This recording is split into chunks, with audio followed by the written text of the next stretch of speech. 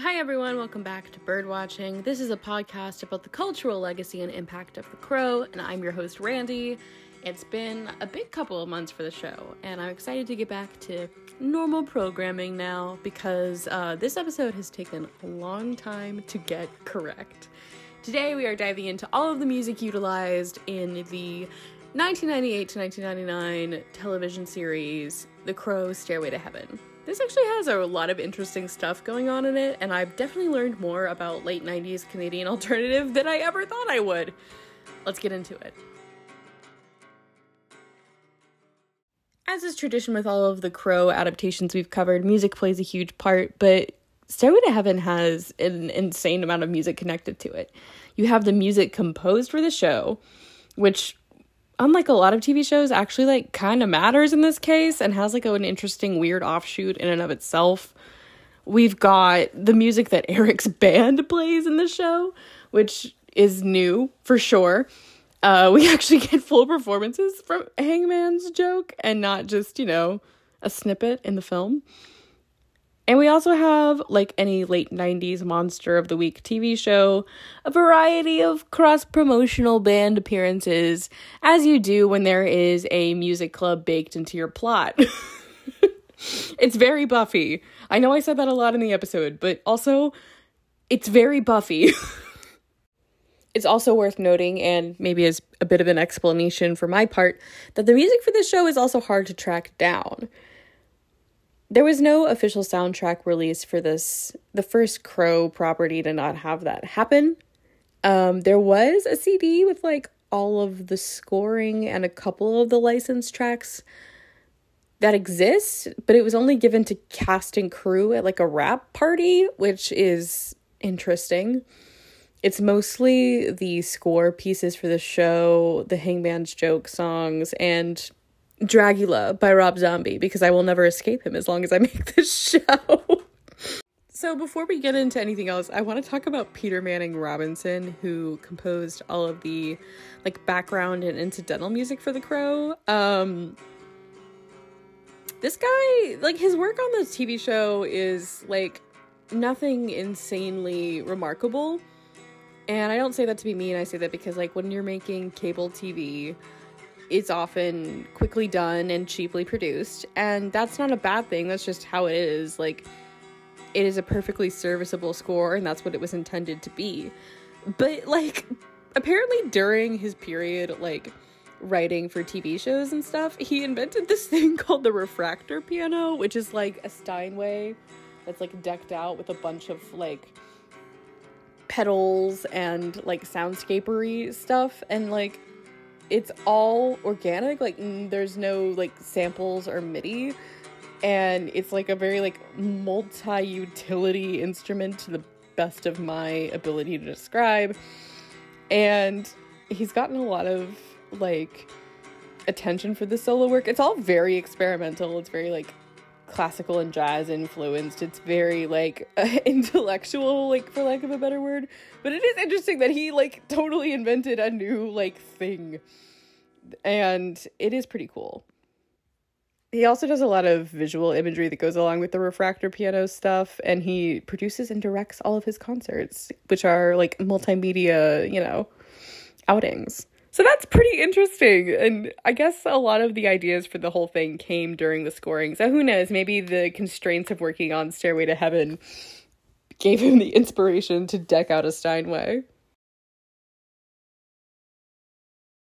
Because Stairway to Heaven is both an adaptation and an extension of the first Crow film, we have a couple of callbacks to music that is used in that.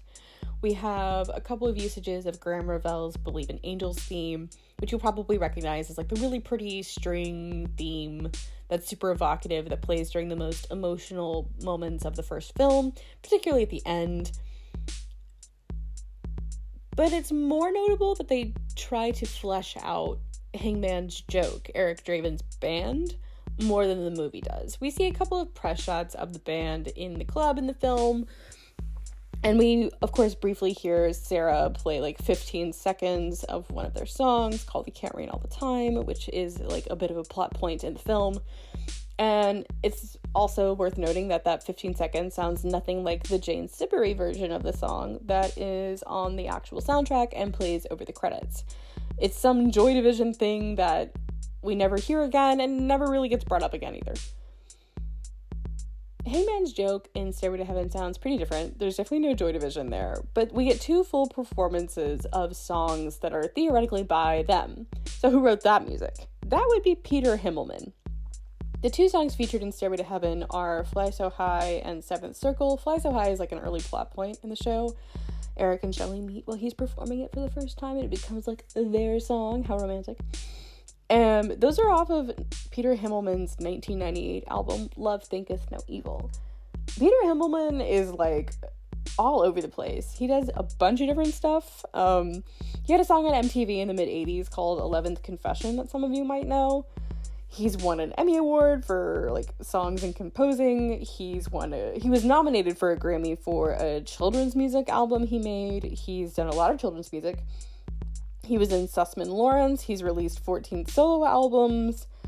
He does synesthesia art. He helped create a like talking and singing bear for kids who were hospitalized.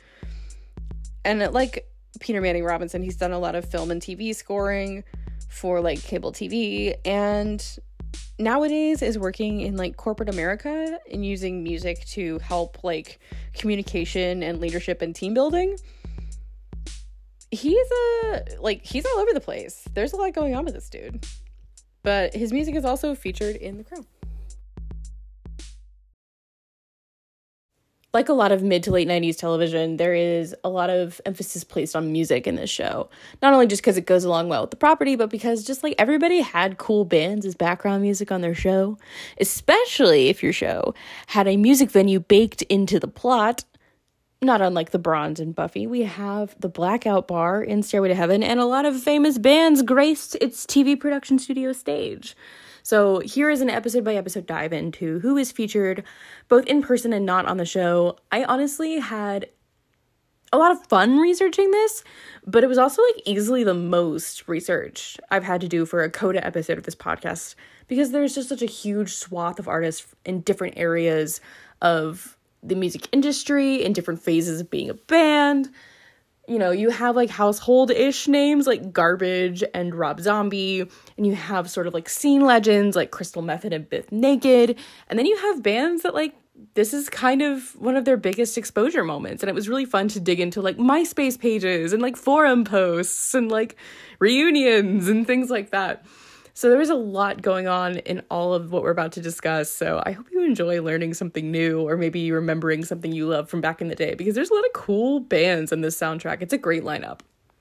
In episode 1 of the show, Canadian alternative band Pluto from Vancouver performs Out of My System, and I was very frustrated because this was the first band on my list, and little to no information exists about them. They broke up in 1999, so pretty shortly after their appearance on the show.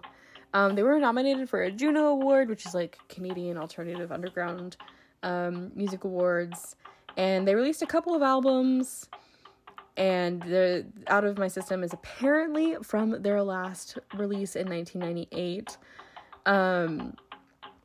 They briefly got back together in 2011 for like a one-night-only Mint Records anniversary concert.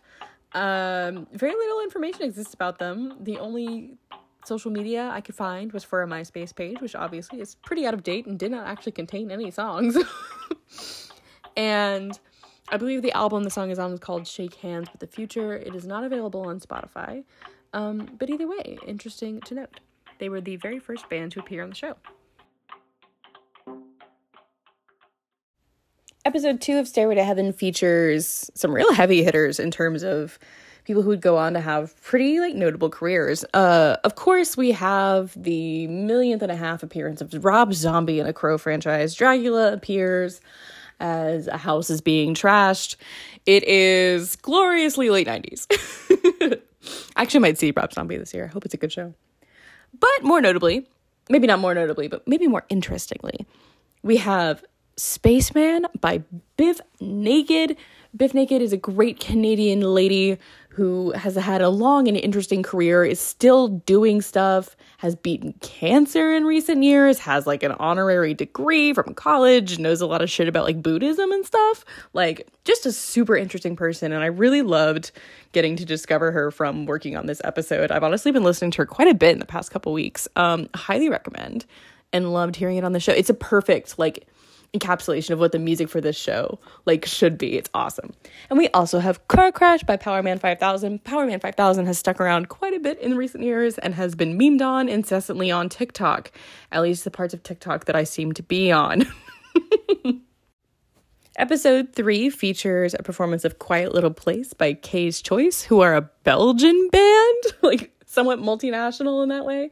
And they also appeared on Buffy, which I think is funny because the whole time I'm like, this is just the bronze. And now it really was.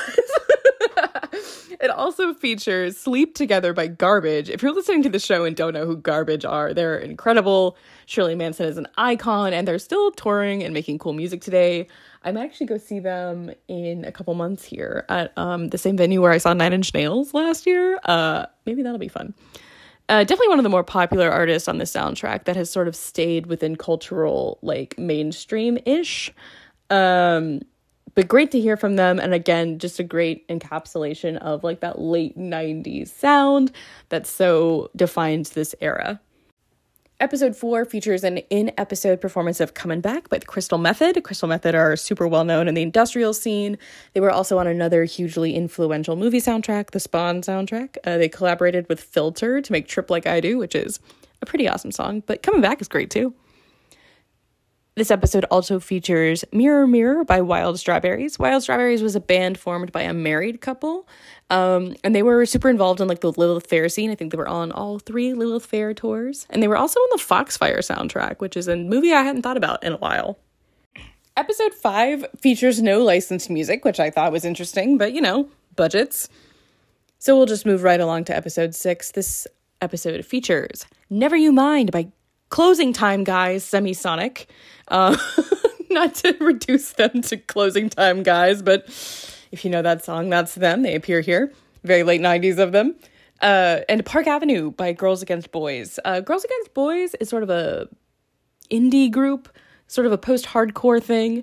They had just put out their major label debut, Freakonica, at the time. If I'm saying that wrong, don't tell me, it's spelled weird. Girls Against Boys recently reunited in 2021, and they're active once again. And for anyone keeping track of any Joy Division stuff for The Crow, Girls Against Boys has also notably covered She's Lost Control for a tribute album.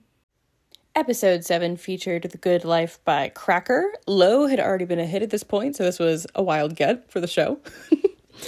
Feed It by the Candy Skins, early Britpop innovators. They actually broke up very shortly after this episode was aired. And Crying at Airports by Whale, who are a Swedish kind of, I call it like in my head, I know this is like maybe not very nice, I call it like weirdo pop in my head, you know. I hate to compare all Swedish artists to Bjork, but yeah, there's some Bjork. Episode 8 featured Psycho Clogs by Jack Drag. This is the solo name for Jack Dragonetti, who is a part of the Submarines, and this was their first single as part of the solo unit. It also featured Come Here Boy by Imogen Heap, who is a British pop singer that I remember listening to in like those early Tumblr days. She's kind of cited as like the early influence on that explosion of weird artsy British singers that exploded around 2009. Her name and Florence Welch would occasionally get thrown together. And she's recently come back to music since the pandemic, talking about how like a lot of the social media stuff pushed her away. Completely understandable, but we're getting more Imogen Heap stuff these days. And then maybe most interestingly, and a name that we will see in the next couple of episodes for sure, is Leona Ness. This was a pre-album release single. Ness's album got delayed by that almighty villain of the music business, the label merger. So she had signed to Outpost Records. And that logo for Outpost appears on the TBD album art that's used in the show. Outpost didn't survive to put out the record, and her career's had a few stops and starts over the years, but she did release an album just last year in 2022. Episode 9 featured Monster Side by Addict from their album Stones. I can find next to nothing about this band except for a few glowing reviews of their album. But I do like this song. It's polished in a way that a lot of the grungier tracks present here are not. It kind of it kind of does that thing that Stone Temple Pilots does really well, where they like blend that like arena rock, almost like 70s, 80s, like classic thing with like the 90s sensibility. I really appreciate this song. And then Kent are apparently the most popular rock band in Sweden, and they're also featured here. I weirdly know them because of Guitar Hero 4, which brings the Guitar Hero bands on this list up to like 3. They disbanded in 2016, but they absolutely owned the 90s and 2000s, particularly in Europe.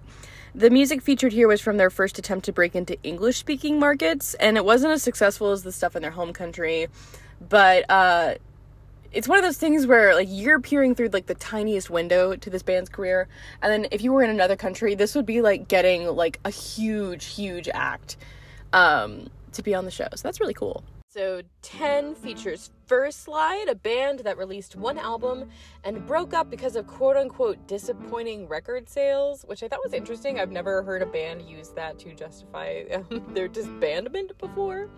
This also featured The Amazing Crowns, formerly The Amazing Royal Crowns.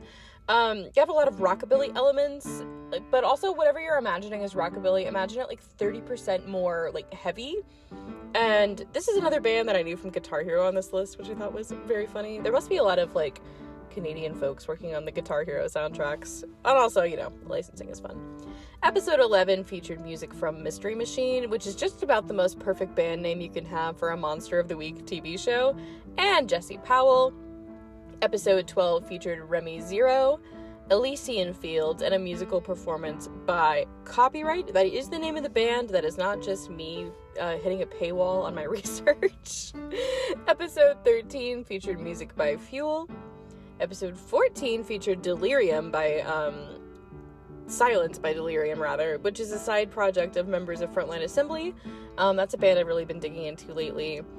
And this is like one of those cool, like, female vocal-led dance music things. This is the Tiesto and Sarah McLachlan feature. And this gets called one of the greatest trance songs of all times by people who don't listen to a lot of trance, but also it's a very fucking good song. So, you know, that's pretty cool. This also featured a musical performance by Garrison Starr. Episode 15 features Oleander, Transistor, Mud Girl, and most notably, Goodbye by the Painkillers, which basically de facto becomes Hannah Foster's theme music. Anytime Hannah appears in any of the episodes going forward, you will hear from the Painkillers. The Painkillers play a pretty big role in the episodes that they appear in, but there are 4 bands called the Painkillers, and it was fun to track them down. So here is, to the best of my knowledge, the most accurate, the Painkillers. Cherish Alexander and Billy Baker started the Painkillers in LA, and they added in a full band as time went on. And their first album was called Medicine for the Soul. 3 of the songs from Medicine of the Soul are featured in Stairway to Heaven, most notably Goodbye. They are Hannah Foster's theme music, and I think it's perfect. Episode 16 features music by Tin Star. Episode 17 features Econoline Crush. Episode 18 features Finger 11, Stretch Princess, and the Painkillers once again, because it's a Hannah episode. Episode 19 once again features Leona Ness.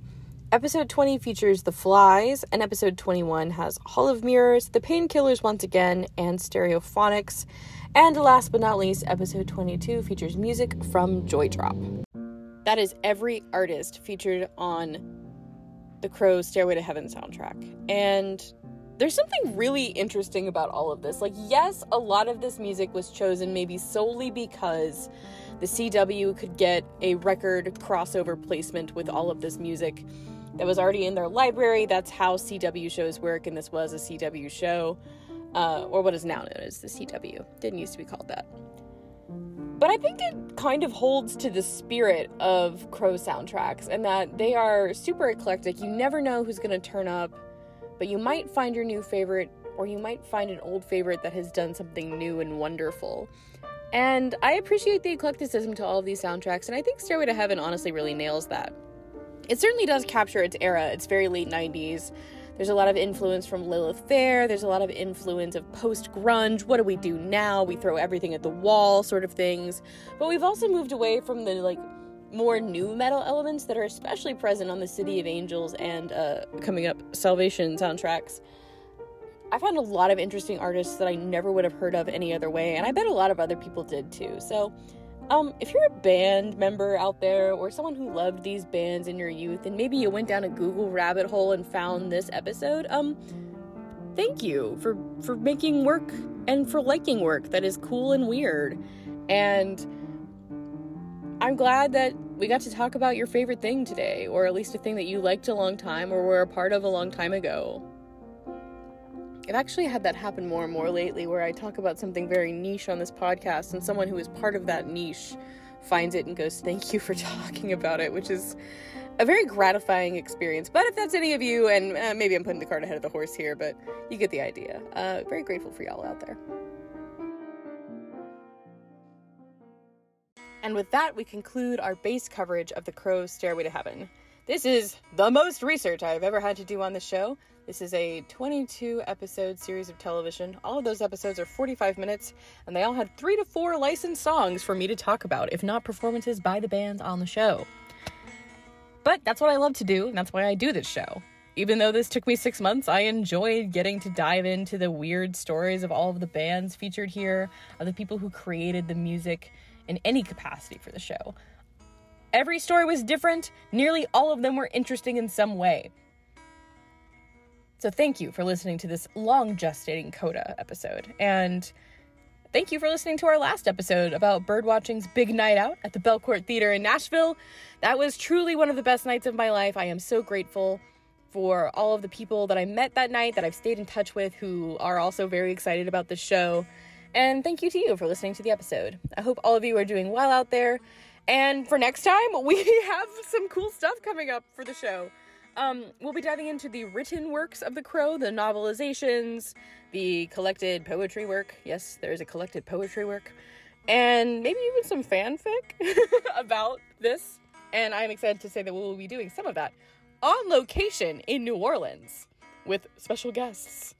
So put that on your calendars and look forward to it, because it's going to be awesome.